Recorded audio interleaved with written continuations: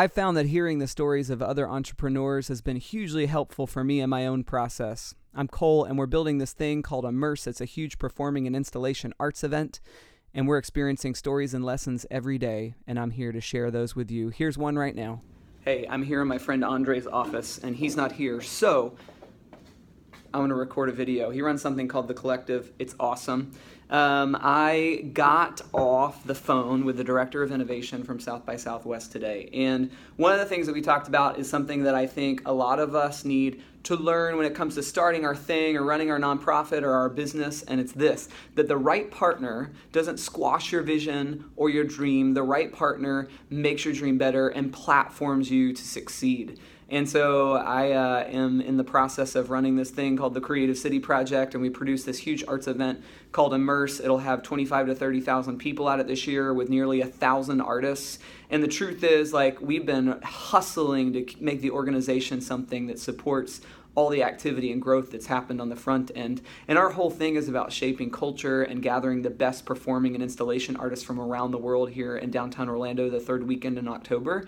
And so for me, I've been looking at people around the country, around the world, who are really successful at gathering the innovators in their field, whether it's visual artists at Art Basel or musicians and people in the technology fields and film at South by Southwest. And I think we have the opportunity to gather the best performing and installation interactive artists from around the world for this festival that's gaining momentum.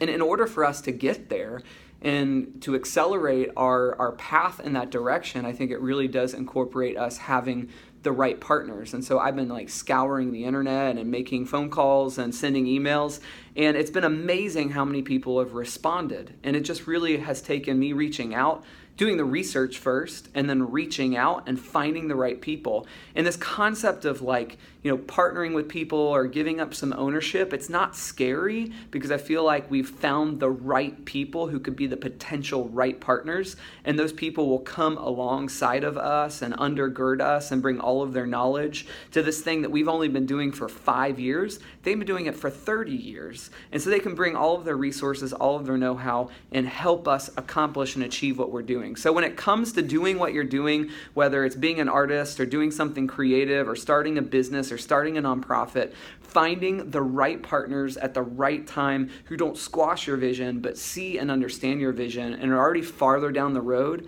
getting those people to come under you, platform you, and help your vision grow and expand and just blow up is going to be something, if you're willing to open your hands and just trust that process and make sure you do the right research to find the right people. So that's what I experienced today. It's been helpful for me. I'm encouraged in it. Hope you're encouraged in it too.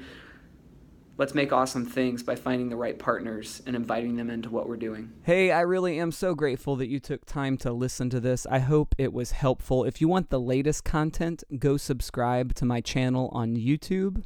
Otherwise, follow me on Twitter and Instagram at Cole Neesmith.